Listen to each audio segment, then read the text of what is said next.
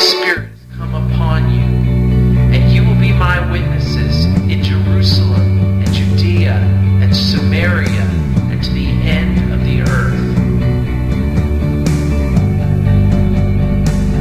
What does God's mission look like here? Are you on mission with God here? What does it look like here? What does God's mission look like here? Or here? Are you on mission with God here? Join the mission of God. Amen. Well, we're on a mission, right? And Paul was on a mission as he wrote Romans 7 to the church at Rome, that we could be reminded of what our mission is as well. With this point, we want to dismiss our children for children's worship up through the fifth grade, up through the fifth grade. So if you'd like to head that way, you've got some wonderful looking teachers here heading out there with you. Okay. And here's where you always got to check who's trying to sneak out. Yeah, man. Some of you guys hadn't been teachers for a while. Okay, Helen's waving at me. Well, the rest of you grab your copy of God's Word and turn to the book of Acts, chapter 2. And if you don't have a Bible, we have some shelves back here and over here. If you don't have a copy of God's Word this morning, if you want to grab one of those, please do. And you can follow along in Acts chapter 2 as we continue our series. In the book of Acts, we've entitled Missio Dei, which is Latin for the mission of God. And this morning, we're going to be covering chapter 2, verses 37 through 41. Now, I haven't been up here in a few weeks. We had our man camp, and we had our speaker, Ken Watson, that was here to preach that next Sunday after our man camp, and what a blessing that was. I think we would all agree. With the whole man camp, and then Ken being with us to deliver God's Word. It was a blessing to me, I know. And then last week, Jared preached, and it was Jared's last message or sermon as a single man.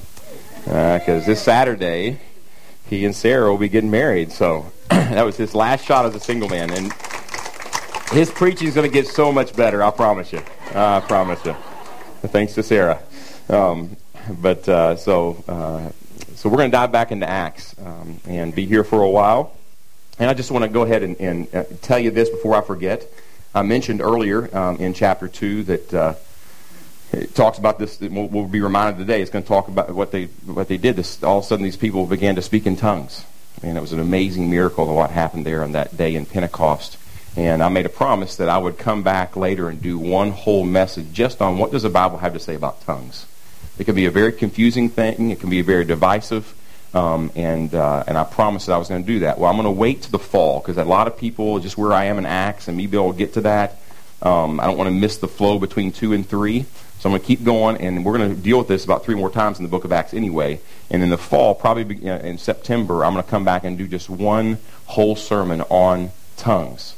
So you won't want to miss that. I know a lot of people say, hey, when are you going to do that? I've got somebody I want to invite, and those kind of things. I will let you know and give you a date, but it'll probably be in September, so you'll know that. So just in case you're going, hey, when are we going to look at all that? Well, we're going to look at it a little bit later, just so you know. So the title of the message this morning, taken from Acts 2, 37 through 41, is What Shall We Do?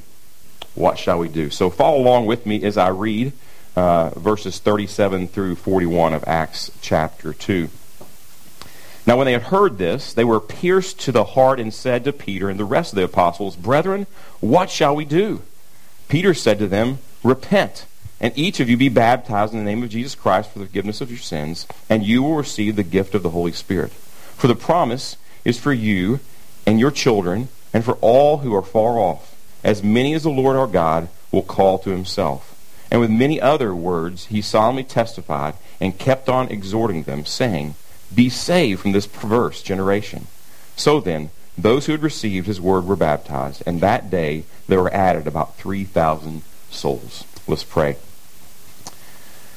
Oh Lord, we come to you again on this Sunday morning, the first day of the week, where you have called us as believers and followers of Jesus Christ to come together and worship together. And Lord, and part of that is the preaching of your word. Lord, not just because I'm a preacher, but I do agree with Martin Luther that the preaching of the word is the highest form of worship, because in it we exalt you in truth. And Lord, just reading your word, Lord, you've been exalted. Lord, we have been exhorted already. So Lord, I pray that you would do what only you can do. Lord, you would open our hearts and open our minds to understand your word. And Lord, and as you bring understanding, Lord, we pray that you would help us apply it, to put it into practice, that you might be glorified. In Jesus' name we pray. Amen. I'm going to ask you a question this morning. Have you ever been in a place where you were at a loss of what to do next? You ever been there? Yeah, I see. Yeah. You've come to the end of your abilities and your knowledge, and you need some help before you can move on. Maybe it even happened this morning. Sometimes that happens to me with what I wear. Oh, man, what am I going to wear? Oh, sweetie, what do you think? It didn't happen this morning. I threw it on, but I'm probably going to need some help with a tie this week, Jared, to what tie to wear for the wedding or something like that, But you ask the question, what shall I do? And this can happen in all kinds of situations. Maybe it's at school and you're taking a math test. Or maybe you're just doing your math homework and you come to a place in this complicated math problem and you're like, what shall I do? And you're looking for some help. Don't come to me, all right? Bizan, where's Bizan? Bizan must be working in the back. Go to Bizan or somebody like that. They probably can help you with a math problem. But you're looking for help, and you can't move on unless someone who knows what to do comes along and shows you or tells you what to do. I often ask this question, or this kind of question, what shall I do when it comes to fixing a car? Things on a car. I can do some general things, but there's some certain things that I don't attempt. I go, what shall I do? And here's what my answer is. Call Tyler. He'll know, and he'll probably help you. So I'll call Tyler. He'll tell me what to do. Or one time he just told me, hey, get on YouTube. Right? And it tell you how to change this alternator. But sometimes it has to do with a plumbing problem. Oh, what shall I do? All right. Well, I call Gary Gartman. All right, there's some guys in the church I go to, but there's a lot of those things that I come to. There's this problem, and I just come to the situation. What shall I do? I don't know. That's the issue. And maybe there's a situation at work where you work, and you come to a place where you have no idea what to do next, how to fix the problem, how to move on, and you're asking the question, "What shall I do next?" I don't know. Obviously, each one of these situations comes with different types of circumstances or different types of consequences if you move on without knowing what to do. It can either be positive or it can be negative. Missing a math problem, it might bring your grade down a little bit, but you're going to be okay. All right? Fixing the plumbing problem may ruin your house. All right? It may cost a lot of money after I try to fix the plumbing problem. But in the end, you're going to be okay. But some of you work in places that if you come to a situation where you say, what shall I do next, because you don't know, and you move on and make the wrong move, it could cause death, couldn't it? It's a matter of physical life or death. Many of you in here do work like that. Well, it's imperative that we come to the place, when we come to a place and ask, what shall we do, that we get the right answer. And we're going to see this morning in Acts 2, it's not a matter of life and death. It's a matter of eternal life and eternal death. In fact, this question, what shall I do, that people cry out after they listen to Peter's sermon, what shall I do? It's funny, often we talk about doing an invitation. They gave their own invitation here. He didn't even get a chance to call them. They were, hey, what shall I do? But we're going to see these people as they cry out in desperation, what shall I do? That Peter is going to give them the answer to a critical question. In fact, I think it's the most critical question you can ask, and the most critical answer you can receive is this question, what shall I do? Because it's the difference between eternal life and eternal death. Wouldn't you say that's pretty important? More important than a math problem or your plumbing or your electric or your car, or even what goes on out at some of our plants that could cause physical life and death. This is eternal life and death. And we would do well to listen to what the Lord has to say through Peter this morning so that we might choose wisely. Well, Join me now as we look at these verses and we answer this question, what shall we do? And then after I work down through these verses this morning and give some explanation as to what they mean in context, I'm going to come back and I'm going to give us 3 exhortations to put into practice as we answer the question, what shall I do? Look with me in verse 37. Now when they heard this, they were pierced to the heart and said to Peter and the rest of the apostles, Brethren, what shall we do? Maybe more like this, what shall we do? It's a desperation. I'm going to show you why that is. What would bring these people to a place where it says here that they were pierced to the heart? Some of your translations say that we were cut to the heart. They came under deep conviction. So much so that they cried out, Brethren, what shall we do? What would cause that? Well, in order to answer this question, what would cause their hearts to be pierced when they cry out, what shall we do? We need to look at the context. All right, so let's drop back here. Thousands of people, Jewish people from all over the known world at the time had come to Jerusalem to celebrate the day of Pentecost, which happened 50 days. That's where the word Penta, 5 or 50, Pentecost, 50 days after the Passover. And there's lots of things that they celebrated there, but they're all there. There's thousands of them that are in Jerusalem to celebrate this feast of Pentecost. And Peter had just preached a sermon using various texts of the Old Testament to explain what they had just witnessed on the day of Pentecost. Something happened on this day of Pentecost that had never happened before. And if you've been here, you'll remember it. You'll remember. If you've ever looked at Acts 2, you'll remember what happened. What happened is that these thousands of people witnessed about 120 people stand up, and it says, proclaim the mighty deeds of God in languages they had never spoken before. They had never studied before. And they had spoken all these different languages because these Jews who come from all over the known world spoke different languages. So they began, not only was there a miracle of speaking, it was also a miracle of hearing. They heard in their own language. I can only imagine thousands of people spread all over. And it's not like they said, okay, everybody who speaks French, come over here. And everybody who speaks, Lugandan, come over here. Everybody who speaks English. They didn't do that. They just somehow, they spoke in tongues they had never spoken before, languages. And people were able to hear in this huge crowd the mighty deeds of God spoken in their own language. Amazing. What a miracle. And so Peter stands up to explain what happened. They're like, right after that, some of them are like, what does this mean? What's going on? So Peter does what anybody should do when somebody asks, what does this mean? You stand up and preach a long sermon. Amen. All right? So he stands up and he tells them, and it's a quote from Joel chapter 2. He tells them what the prophet says about this time, that this was prophesied. He tells them that the giving of the Holy Spirit, which had just happened, is indication that the Messiah has come, and they are now living in the last days. We ask that question, are we in the last days? Yes, we are. We're in the last days because the last days began when Jesus came the first time. And we're in between the two comings of Christ, the first coming and the second coming of Christ. We're in the last days. They were in the last days. So it says, Joel said this would happen. The giving of the Spirit, all these things, the speaking in other tongues would happen in the last days. In the Messianic days. Messiah days. And this is good news. The Messiah, the chosen one, promised by God from Genesis 3:15 all the way throughout the Old Testament, has come, and now they have the Holy Spirit to live in them for their very first time in history. But he also warns, what Joel warns, there's coming a time for judgment against sin. There's going to come a time, and when he comes again, there's going to be a judgment for sin.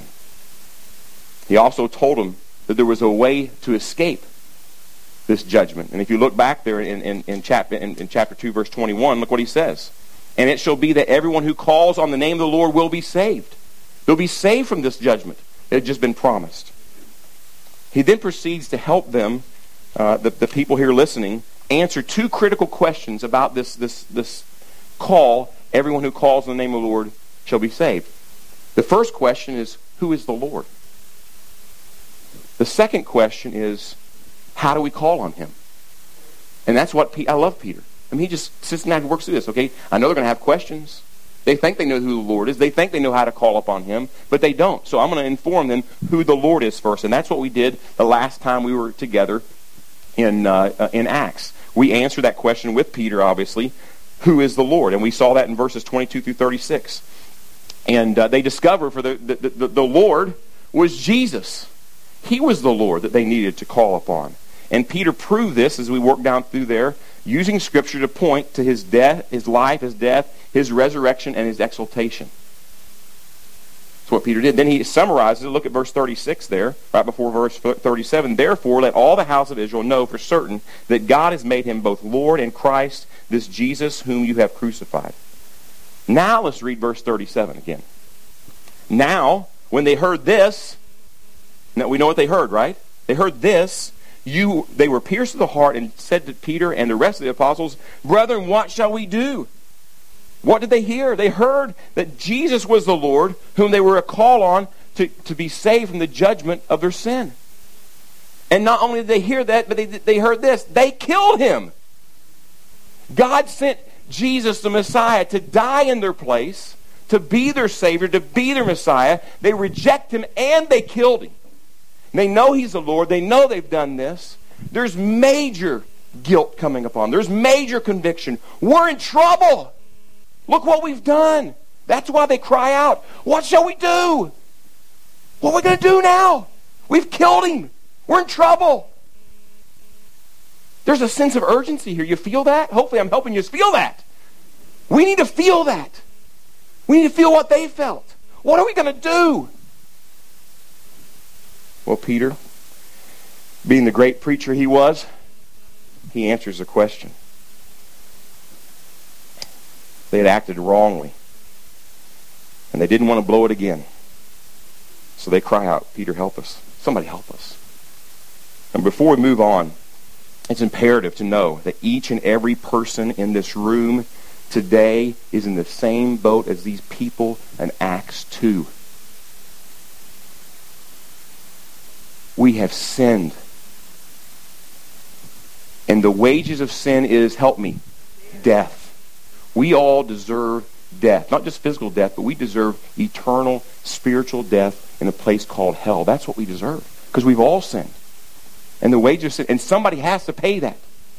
It's either going to be you or someone else. And Jesus came to pay that debt. He came to pay the price of death for you and I. That's what he did.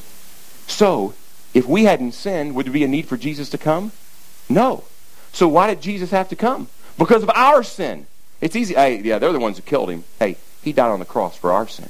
And if we've been in their same boat, we've been yelling out, crucify, crucify, just as loud as they did.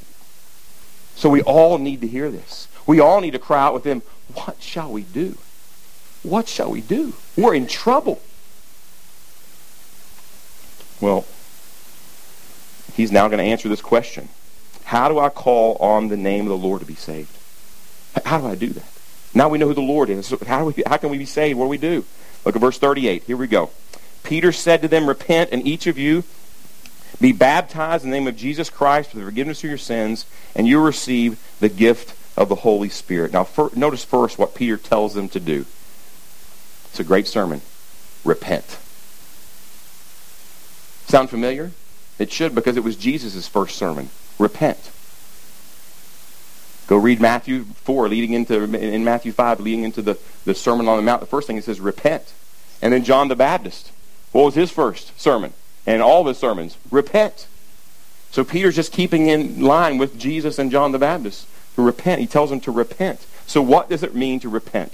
Now I understand, but a lot of times we throw out words we've grown up hearing, and a lot of times we think we know what they mean, and maybe we do. We throw them out to other people, and they're like, what the world does that mean? Who uses the word repent? Not many people. It's a great word, but we need to understand what it means. If we're going to explain it to somebody else, don't just tell somebody, repent! Okay, what does that mean? Or my favorite is, get saved! From what? I hear that all the time. It's so unclear. Let's be clear, right? So repent, what does repent mean? The word repent means, comes from a word that means to change, have a change of purpose, a change of heart, a change of mind, a change of direction. It means to turn around.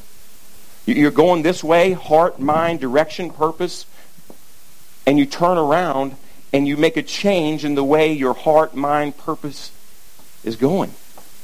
There's a change of direction, a change. It begins obviously in the heart and the mind and then brings out into our actions. I love what a guy named David Peterson says about repentance. Repentance means a radical reorientation of life with respect to Jesus. A radical reorientation in life with respect to Jesus. That's what repentance means. And this was true of the people of Peter that he was speaking to here in Acts 2, and it's true of every person who's ever lived. We need to repent. We need to have a radical reorientation in respect to Jesus. We need to have a change of heart, a change of allegiance, a change of mind, a change of direction in respect to Jesus. Peter was saying to these Jews that they needed to change in relationship to Jesus. They needed to turn from the rejection of Him as their Savior and Lord and turn to Him and trust in Him as their Savior and Lord. Quit rejecting Him and now receive Him. Embrace Him. They needed to turn from their self-trust for salvation from God's judgment on sin and turn to Him so they could be forgiven. Later in Acts, when Paul is speaking to Agrippa about what Jesus had called him to do in Paul's mission, Paul says concerning what Jews and Gentiles would do in response to the gospel, look what it says in Acts 26:18. To open their eyes, God would open their eyes, so that they may turn from darkness to light and from the domain of Satan to God. They may receive forgiveness of sins and inheritance among those who have been sanctified by faith in me. They would turn from darkness to light. You see the difference? This is a great illustration. What is repentance? Turning from darkness to light. I love what John Piper says, turning from the deceitfulness of sin to the delight of the Savior. That's what repentance is.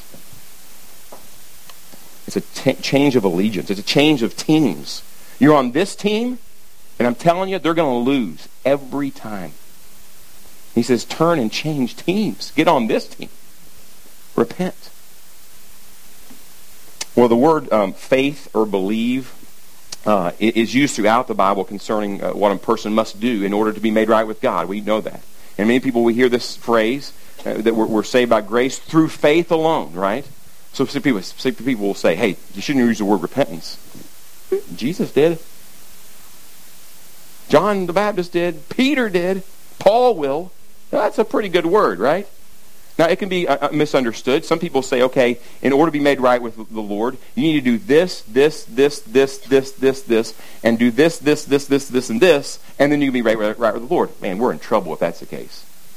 Now, repentance will lead to a change of action, but that's not necessary. It's not saying do this, and this, and you'll be made right with Him.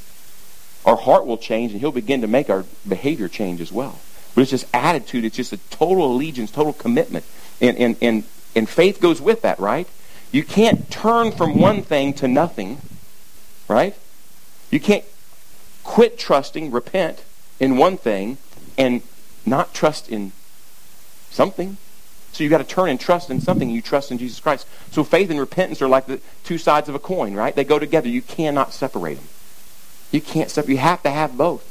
True saving faith includes repentance. True repentance includes true saving faith. You have to have both. So don't be afraid to use the word. Just make sure that we define them. And often you'll see in the book of Acts, and we'll see as we work through here, repentance and faith are used interchangeably. Sometimes you just use one word, and it explains the whole thing. Sometimes they say repent. Sometimes it says believe, which is the same as the word faith. And they don't have to go on and explain. They understood, and you'll see in context why they understood. So the first thing Peter instructs these people to do in response to their desperate question, what shall we do to be saved? Or what shall we do? He calls them to repent. Now, after he tells them to repent, notice what he says. He says, repent and be baptized. Repent and be baptized. Now, what is baptism? What is baptism? Well, we don't have time this morning to go and answer every question on baptism. I've preached on baptism a number of times. You can go to our website and listen to that. where I spend a lot of time asking and answering lots of questions all over Scripture about baptism. But we do have time to give some highlights that I think will be sufficient and are necessary for us to understand this passage. Here's a simple definition. Baptism is an act when a person is publicly, say that again, publicly immersed, because the word baptizo means to immerse. There's a whole nother word in Scripture for sprinkling. Okay? The word baptism means to be immersed in water to illustrate their new life in Christ and to make an initial public profession of their commitment to Christ. Let me say that again. Baptism is when a person publicly is immersed in water to illustrate their new life in Christ and to make an initial public profession of their commitment to Christ. Now, some people have used this verse, taken, I believe, out of context, and used it to say that to be saved from your sin, you must be baptized. Okay? And I would disagree with that, based upon the full counsel of the Word of God. Just the book of Acts. I don't even need the whole full counsel. I can just take the book of Acts. And that's just flat out wrong. I'm telling you, if I believe that, I mean, we borrowed this baptistry. It's been awesome. Hasn't it been awesome to be a borrower of this baptistry, have baptisms right here? And it's been awesome. If I believe that, I'd be setting these by both exits, and we'd be dunking you as you go out, brother. If I believe that water brought about what's called regeneration, it's baptismal regeneration, that it saved you, it forgave your sin, it gave you the Holy Spirit right there in that act of the water, we'd be dunking people all the time. I'd be jumping in just in case. If I really believe that, and if that was the Scripture, that's what you do, and that's what you would see all through the Scripture, but you don't see that. You do not see that. So I want us to be warned. Something called baptismal regeneration is just flat out wrong, whether it's through an infant being sprinkled or an adult being immersed, whatever it is. If they're saying that you have to be baptized to be made right with God, in the sense of having your sins forgiven and being given the Holy Spirit, that's just not right. And I'll show you that. But I want to say that real clear. It's just wrong. Is that clear enough? Wrong. All right. All right, but I understand on the surface, as you read this, I understand how somebody could come to that conclusion if they just read this on the surface and they take it out of context. Let me read it again, not thinking any context. Repent, and each of you be baptized in the name of Jesus Christ for the forgiveness of your sins, and you will receive the gift of the Holy Spirit. All right, now let's consider the context. Peter is speaking to Jews. Can't miss this. He's speaking to Jews. Now, it'll have application to us, and we'll see that through the book of Acts and all the New Testament, who had publicly rejected Jesus and needed to have a radical reorientation concerning Jesus, right? That's who he's speaking to. They understand what the act of baptism symbolized. How would they understand that? Because they had seen Gentiles baptized. Because part of the process to go from a Gentile to be a Jew is you had to be baptized. And they had seen that. So what were the Gentiles saying when they were baptized, when they were immersed into Judaism? It was a public act symbolizing the repentance of rejection of paganism. All right? The repentance or rejection of paganism and embracing Judaism. Yahweh is the one true God. It symbolized their cleansing. It was public. And the Jews, when they hear that, they saw John the Baptist baptized, and they understood what John was saying too. It was huge. And of these Jews in Acts 2, they would also understand that baptism was a public act of symbolizing their repentance concerning Jesus. It would symbolize the repentance concerning Jesus and faith in him as their Savior and Lord. They understood that's what he was asking them to do. Repent and be baptized. Now, I'm going to recommend a book here on baptism by a guy named Matt Waymeyer. Way, W-A-Y, Meyer, M-E-Y-E-R. It's the most biblical treatment, I think, of baptism. He answers all the questions biblically, looks in context. It's just tremendous. So Matt Waymeyer on biblical baptism. But it's just a great book, and he talks about the context here of Acts 2. Let me just read this. I don't always like to read a long quote, but it's worth it. For this reason, when Peter exhorted the Jews to be baptized, he was commanding them to express their allegiance to Christ, an allegiance that was indeed a necessary response to the gospel. In this way, the command to be baptized incorporated the physical act of water baptism and the commitment of Christ it symbolized. In the context of Acts 2, then an unwillingness to be baptized would expose an unwillingness to obey the gospel and become a disciple of Christ. Now remember, they're Jewish people, and to be publicly baptized was dangerous. And Peter understood that. I mean, this could be in their life as they knew it. Couldn't enter life physically, possibly, because a lot of Christians were getting what? Killed.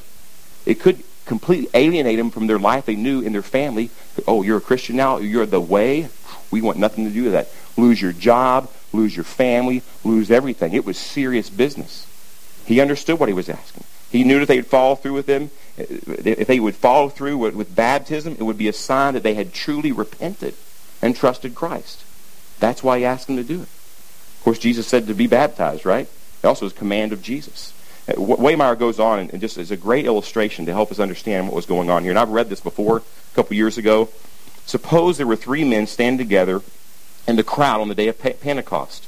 In response to Peter's exhortation to repent and be baptized, the first man says, I repent and believe in Christ, and he truly does. So he gets in line and he's baptized. The man is forgiven and receives the gifts of the Holy Spirit. The second man says, I repent and believe in Christ, and he also truly does. While he's in line to be baptized, however, he has a heart attack and dies. Is this man forgiven? Did he receive the gift of the Holy Spirit? Yes, absolutely, because conversion is ultimately a matter of the heart. He truly repented and believed, and therefore he was truly forgiven. But the third man says, I repent and believe in Christ, yet when it comes to time to be baptized, he refuses to publicly declare his allegiance to Christ. Is this man forgiven? Did this man receive the gift of the Holy Spirit? No, because he refusal to be baptized in the name of Jesus reveals an unrepentant heart that is unwilling to believe in Christ and become his disciple. To refuse baptism was to refuse Christ. They went hand in hand. Y'all see that? See, here's what's happened. I use this illustration a lot about the grandfather clock, right? You got a pendulum, and it goes tick, tock. Maybe it goes a little faster than that. Tick, tock, tick, tock, tick, tock. So we hear this tick. Oh, you have to be baptized or you're not saved. It's the water that gets it done. Woo, that's crazy. That's just way out there. So we go all the way over here, and we don't impress upon people the command to be baptized and the importance of it. And we go way away from there. Instead of right here, what does the Bible say? It says, repent and be baptized. That baptism symbolizes that you've truly repented. That you're willing to stand up. Hey, I'll lose it all. I need Jesus. I need his forgiveness. I need the Holy Spirit. I'm willing to lose it all. If it means stand up publicly and being baptized, whatever it brings. It's a symbol of that. Therefore, in Acts 2, baptism did not produce salvation, it proved it. Is that helpful? It didn't produce it, it proved it. Not only does the context of Acts 2 show that baptism does not bring about salvation or the forgiveness of sin, the gift of the Holy Spirit, but the entire context of Acts and the rest of the New Testament does the same. And I don't have time. I've got a whole list. I sat down this week and I just got a list of verses about this whole thing. So I'm just going to give you a few in the book of Acts, just a few. If you want that whole list, I'll be happy to send it to you, and you can do some more studying. But here's a few verses that talk about this. That throughout Acts, we see that repentance and faith, that's what applies forgiveness of sins to people. Look at Acts 3:19. Therefore, repent and return so that your sins may be wiped away, in order that time of refreshing may come from the presence of the Lord. Repent, that your sins might be wiped away. All right? Acts 13:38 and 39. Therefore, let it be known to you, brethren, that through him forgiveness of sins is proclaimed to you, and through him everyone who believes is freed from all things from which you could not be freed through the law of Moses. Is freed. Do you believe? You believe. Faith. 15:9. And he made no distinction between us and them, cleansing their hearts by what? Faith. Not baptism. Not baptism. Even I can't even believe they use this verse in Peter. And baptism now saves you. You heard that one? Just take that phrase out of context. Not the removal of dirt. He's talking, it's not physical. We're not talking about that physical baptism saves you. It gives you a clear conscience because you stood up before people and say, I'm going to follow Christ. You're baptized. There's other places that bring it up, but it's clear throughout Acts and the New Testament. It's repentance and faith. It's an outward proof of a person's repentance and faith. Now, I want you, if you in your Bibles, to turn to Acts chapter 10. You're saying, you spend a lot of time on this because it's important. And I want to stress two things. I want to stress that this is wrong, baptism and regeneration, and this is wrong. Oh, baptism isn't really that important. If you haven't been baptized, it's not a big deal. They're both wrong. So I'm trying to stress that this morning, so we don't miss this. All right? Acts 10, so what you've got is Peter comes to Cornelius, an amazing vision that God gives him to go to Cornelius. He's talking to Cornelius and some of his friends. And if you look at verse 44 with me, and he's speaking to Cornelius and his friends, he says this, "While Peter was still speaking these words, the Holy Spirit fell upon those who were listening to the message. All the circumcised believers who came with Peter were amazed, and because of the gift of the Holy Spirit had been poured out on the Gentiles also. For they were hearing them speaking with tongues and exalting God. And then Peter answered, 'Surely no one can refuse the water for these to be baptized who have received the Holy Spirit just as we did, can he?'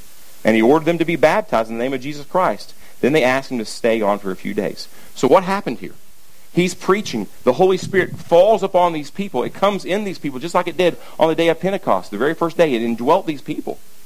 And the evidence was he began to speak in these other languages they had never spoken before, just like they did in Pentecost. It was confirming God's inclusion. We'll talk about this later a little bit more, into Gentiles into the body of Christ, because it was Jews the first time.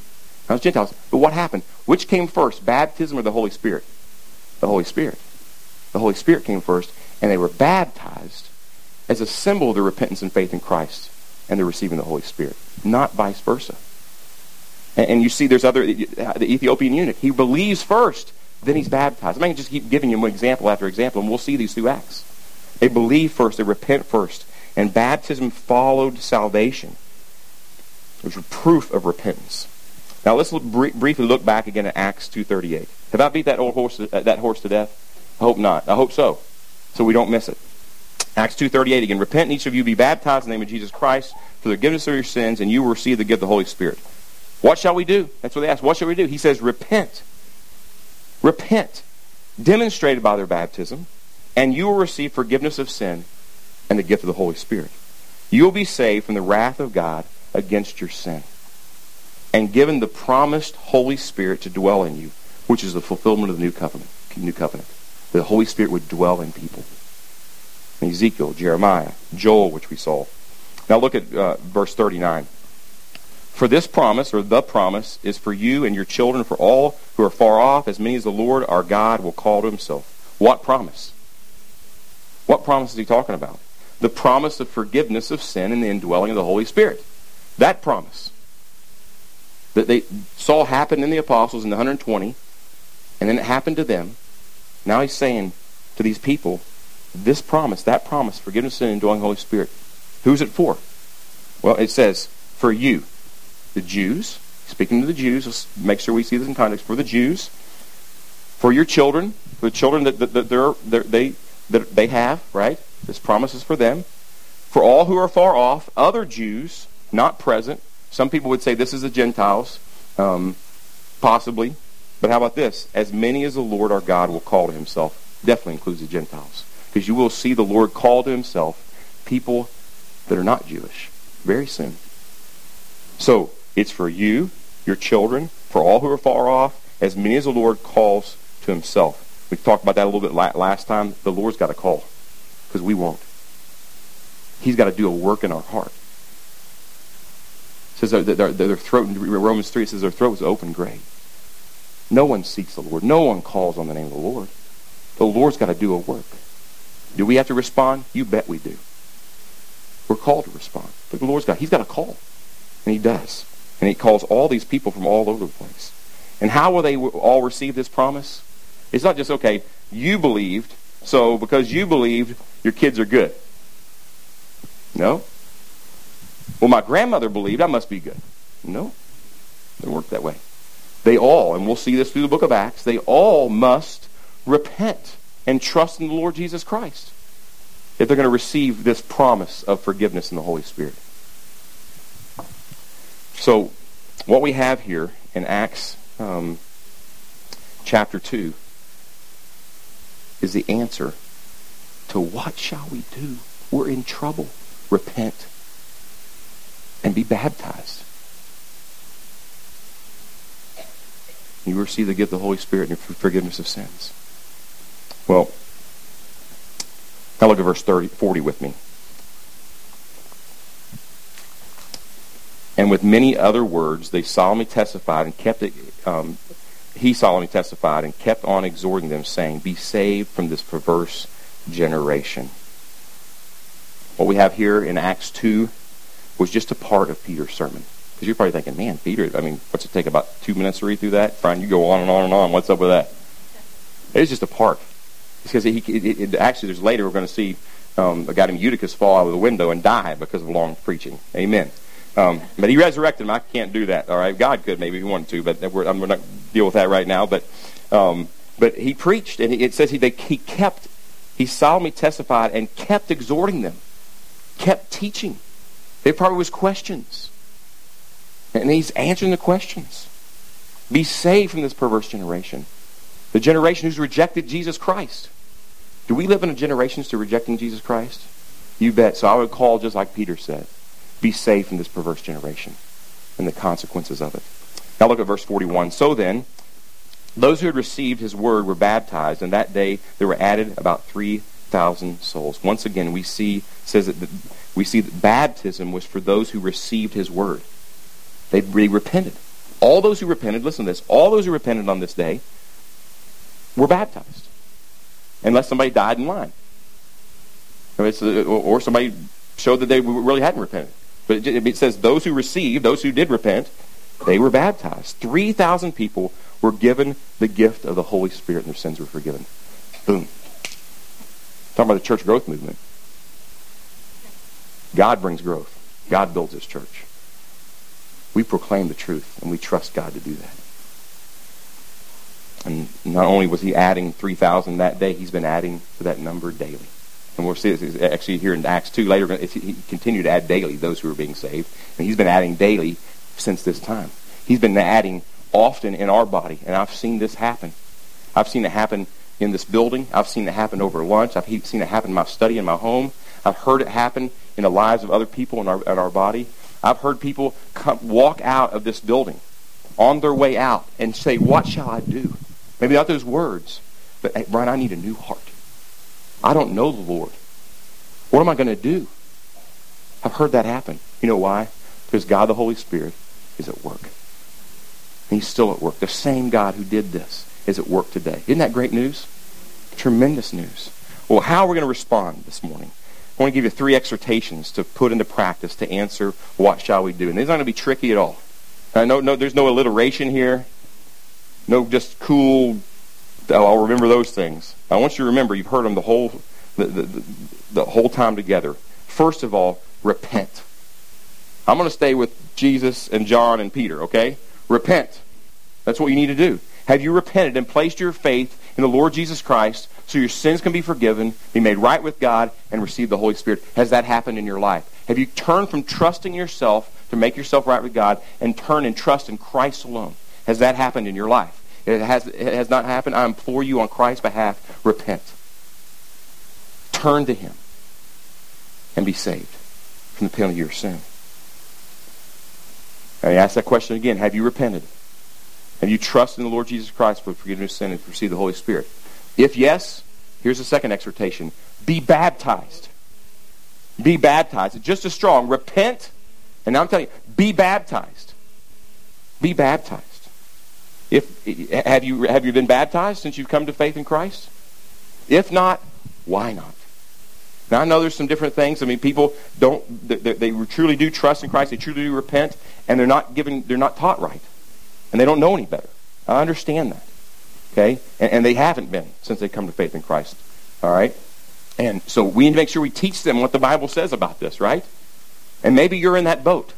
I didn't know that. I went into baptism and regeneration, so I ran all the way over here. Well, run back here what the Bible says. Be baptized. And that's the case. So, some people, and I want to be very sensitive to this, some people were baptized as infants. There's a lot of people in our body that were. And I understand it. And let me say this to your parents. Hats off to your parents. They were doing what they thought was best. They didn't do it because let's do this because this is wrong. No parent does that. All right? They were doing that because they thought were best. And I understand that many people believe, and we believe the same thing about salvation. We're saved by grace through faith in Christ alone. Many of our friends in Presbyterian Church, Methodist Church, believe that truth. And they truly did trust Christ. They were baptized though when they were an infant. All right? And they were doing their best. But I just encourage you. Look at what the Bible says. Not tradition. Not an oral argument based upon some reason. But what does the Bible say? I'll say this. I love R.C. Sproul. I love R.C. Sproul. I read a lot of stuff about R.C. Sproul. He's a Presbyterian. He's an infant baptism. But when he did a debate about 15 years ago with John MacArthur on this subject, here's what he said. He's never backed down from it. Here's what he said to John MacArthur. He said, if you want scriptural proof, I have none. If our argument's going to be about Scripture, I'm in trouble. I don't have any. That's what he said. It's on tape. You can go listen to it. It's there. All right? And I love John MacArthur. And I'm not saying R.C. Sproul's don't say. Don't hear me say that. All right? But what does the Bible say? And we don't want to depend upon other men even though we respect them. What does the Bible say? It says to be baptized. Be baptized as a believer by immersion publicly. Now there's other people who are like this the other guy in line, right? Who said, oh yeah, I believe, but I refuse to publicly be baptized. Here's what I would say. Then I seriously doubt you know Jesus. And I'll maybe just say what he said, no. From my vantage point, if you're refusing and you know that's what it says, you know and you believe, oh, I saw what it says in the Scripture, that's exactly what it says. It's not for me. You know what you're saying? Remember the context. Repentance and baptism went hand in hand. To say no to one was to say no to the other. To say no to baptism when you know. Now, I know some people are still struggling with this. I'm not saying that to you. You may be struggling. You're wrestling with this. Keep wrestling. Let's get together. But if you come to a place, I'm convinced. I don't even have to convince me. But no for me. Then I would say you're saying no to the Lord Jesus Christ. It's pretty hard, but it's true. I love you enough to say, be baptized. What shall we do? Repent and then be baptized. All right? May 24th, we're going to have another baptism right here. If you want to be baptized, let me know. Let Jared know. We'll take care of that. To let you obey. To publicly be baptized. Thirdly, repent, be baptized, and tell others to repent and be baptized. That's just not my job. It's all of our job.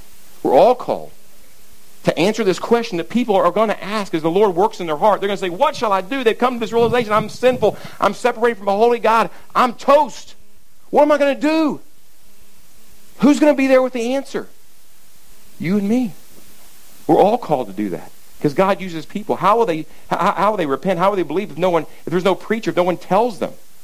That's what it says in Romans. We're the people who tell them. We get to be a part of this. What an amazing gift that is, huh? We get to tell people that. We get to ride with people, Clint Rupley, in a car on the way to the airport and say, Clint, you need to repent. You need to trust in Jesus Christ. Clint doesn't matter me telling this. And what happened? Clint repented and believed in the Lord Jesus Christ. And I said, Clint, the Bible also said you can be baptized. Okay, I'm in. Count me in on that. That's what needs to happen. We've got to be there to tell them. What if Clint said, what am I supposed to do? I don't know. You're asking the wrong person. I'm just the preacher. I mean, come on. We got to know. If you know the Lord, you got to be able to tell somebody else, right? Repent and be baptized. When the Lord brings people in your life, they're asking this question, what shall I do? Let's answer with clarity, compassion, and love. Let's pray. Lord, thank you so much for your word. Thank you, Lord, for the truth in your word. Lord, thank you that we're not left guessing. What shall we do? And we understand that we are sinful and we stand before holy God and we are guilty and we deserve hell. We deserve death. We deserve your wrath. When we understand that, when we cry out, what shall we do? Lord, you didn't have Peter say, I don't know. You made it clear that we need to turn from trusting in ourselves, turn from our rejection of Jesus, and turn and trust in him as our Savior from sin, our Savior from your just wrath, and receive the gift of the Holy Spirit that we might live in a way that honors you. And Lord, I pray for people here this morning who have never, ever done that. Lord, you would awaken their heart. They would ask the question, and the answer would come, and they would repent, and then they would be baptized to show the repentance is true. We pray this in Jesus' name. Amen.